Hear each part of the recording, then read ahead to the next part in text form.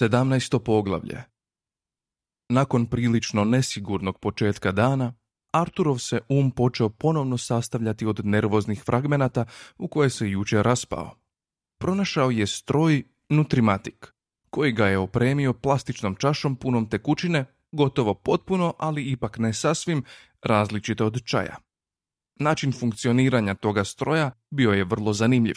Kad bi se pritisnula tipka na kojoj je pisalo piće, stroj bi proveo trenutnu i vrlo podrobnu analizu osjetilnih kvržica svojeg korisnika, spektroskopsku analizu njegova metabolizma, a onda bi poslao sićušne eksperimentalne signale živčanim putem do centara za osjet u korisnikovu mozgu, da vidi što bi moglo biti dobro prihvaćeno.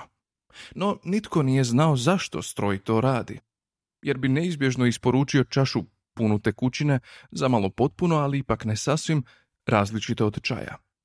Nutrimatik je dizajnirala i proizvodila Siriuska kibernetička korporacija, čiji odjel za žalbe danas prekriva sve glavne kopnene mase na prva 3 planeta u sustavu zvijezde Sirius Tau. Artur je popio tekućinu i otkrio da je od nje živnuo. Opet je bacio pogled prema ekranima i promatrao još nekoliko stotina kilometara neplodna sivila kako klizi pokraj njih. Odjednom mu je palo na pamet da baš može postaviti pitanje koje ga je mučilo. Je li sigurno? Upita. Magrafeja je mrtva već 5 milijuna godina. Reče Zeiphod. Naravno da je sigurno. Dosad su se čak i duhovi već smirili i zasnovali obitelji. U tom se trenutku na mostu začuo čudan i neobjašnjiv zvuk.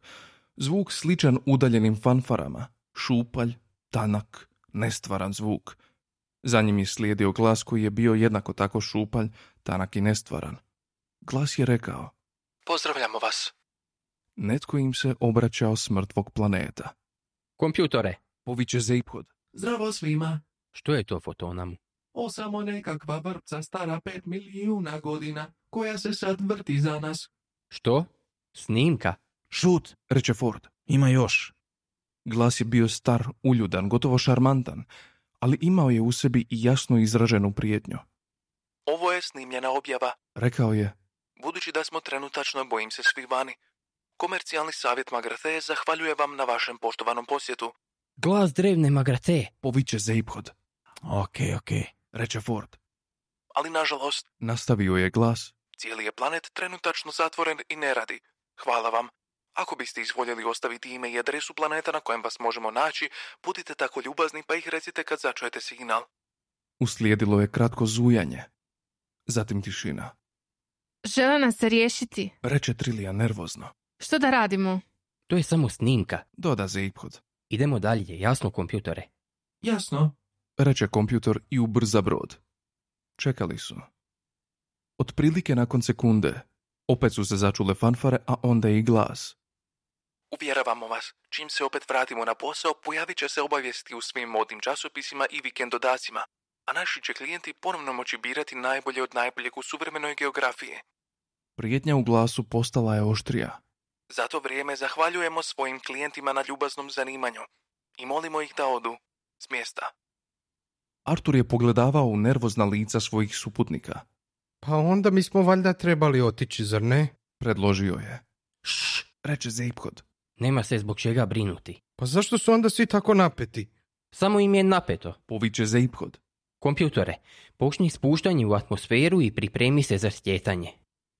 Ovog puta fanfare su bile vrlo površne, a glas je bio izrazito hladan. Silno nam laska. Rekao je: Što je vaše oduševljenje našim planetom tako veliko, pa bismo vas željeli uvjeriti da su navođeni projektili koji se trenutačno kreću prema vašem brodu samo dio posebne usluge koju pružamo najoduševljenijim klijentima, a njihove su nuklearne bojne glave, naravno samo detalj dodan iz pristojnosti. Veselimo se suradnji s vama u nekom budućem životu. Hvala. Glas se prekinuo. Oh, Reče Trilijan. Reče Artur. Onda? Reče Ford. Dajte, Reče Zeiphod. shvatite već jednom. To je snimljena poruka. Stara je milijune godina. To se ne odnosi na nas, jel jasno? a što? Reče Trilijan tiho. S onim projektilima? Projektilima? Nemoj me nasmijavati. Ford je potapšao Zeiphoda po ramenu i pokazao mu na stražnji ekran. U daljini iza njih 2 sjajne srebrne strelice penjale su se kroz atmosferu prema brodu. Hitra promjena uvećanja pružila im je jasniju sliku. 2 masivno stvarne rakete koje grme nebom. Iznenadnost njihove pojave bila je šokantna. Mislim da ozbiljno misle da se odnosi i na nas. Reče Ford. Zeiphod je zapanjen bulju u projektile. Hej, pa to je sjajno. Reče. Netko nas tamo dolje pokušava ubiti. Sjajno. Reče Artur. Zar ti nije jasno što to znači? Da, umrijet ćemo. Da, ali osim toga, Osim toga, znači da smo sigurno nešto pronašli. ja bih radije da nismo. Sekundu za sekundom, slika projektila postajala je sve veća. Skrenuli su na izravni kurs tako da su sad vidjeli samo bojne glave, ravno u glavu. Onako je iznatiželjem. Reče Trillian. Što ćemo poduzeti?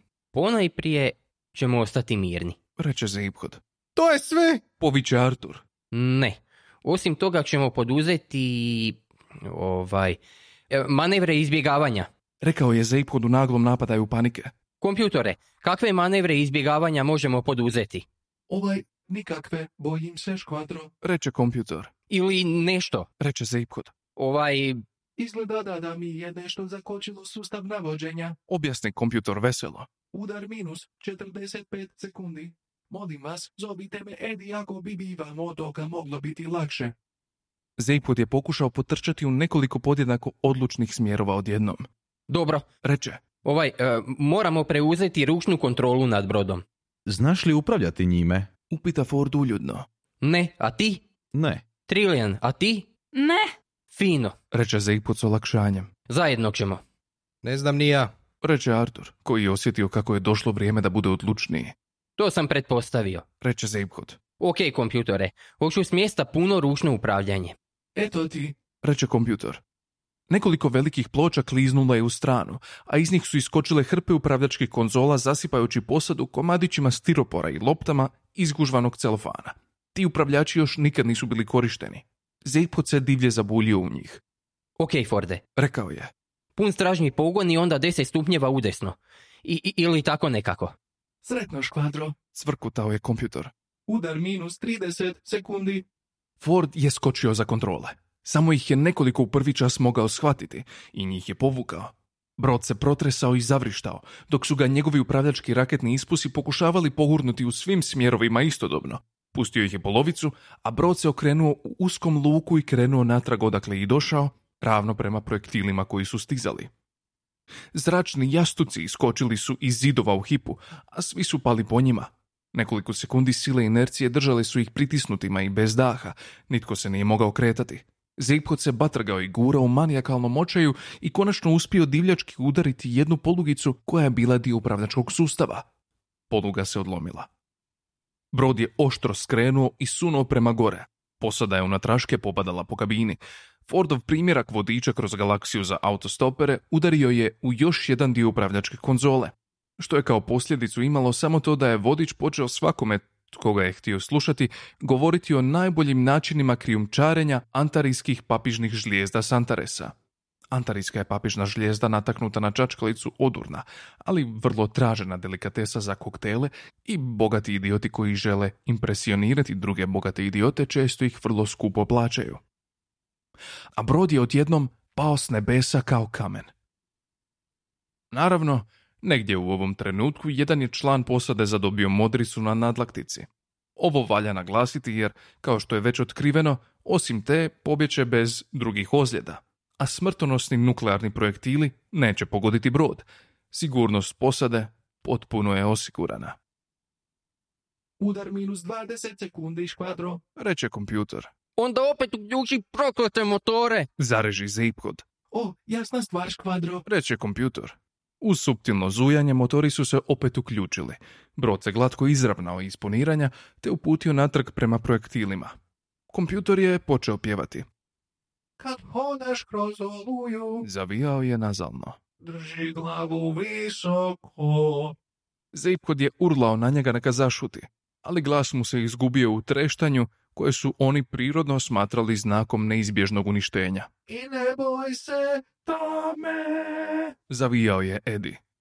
Brod se pri okretu zapravo ispravio na obrnutu stranu, i nitko od posade koja je sad ležala na stropu nije mogao doći do upravljačkih sustava. Na kraju oluje, Šuškao je Eddie. Dva su se projektila masivno nadnijela nad ekran dok su grmjela prema brodu. zlatno je nebo. Ali neobično sretnom slučajnošću, projektili još nisu potpuno korigirali svoje putanje u odnosu prema nepredvidivom vrludanju broda, pa su prošli tik ispod njega. I slatka srebrta pjesma ševe. Revidirano vrijeme udara 15 sekundi ekipa. Hodaj kroz vjetar. Projektili su se uz škripu okrenuli i bacili natrag u potjeru. To je to! Reče Artur gledajući ih. Sad ćemo sasvim sigurno umrijeti, jel da? Prestani to govoriti, molim te. Dovikne Ford. Pa hoćemo, jel da? Da. Hodaj kroz kišu. Pjevao je Eddie. Arturu je nešto palo na pamet. Uspravio se. Zašto nitko ne uključi onaj pogon nevjerojatnosti? Upitao je. Do toga bismo vjerojatno mogli doći. Jesi lud? Upita Zeipod. Bez odgovarajućeg programiranja moglo bi se dogoditi bilo što. Jel to u ovom trenutku važno? Dovikne Artur. Kroz svoje snove bacaj se i leti. Pjevao je Eddie. Artur se uzverao na jedan od uzbudljivo nezgrapnih komada zidne oplate na mjestu gdje se zakrivljena ploha zida spajala sa stropom. Hodaj dalje, idi dalje s nadom u srcu. Zna li netko zašto Artur ne može uključiti pogon nevjerojatnosti? Dovikne Trillian. I nikad nećeš hodat sam. Udar -5 sekundi, bilo je lijepo, sva vaš kvadro blagoslovljeni. Nikad nećeš hodat sam. Kažem! Urlala je Trillian. Zna li netko? Sljedeće što se dogodilo bila je nepojmljiva eksplozija buke i svjetla.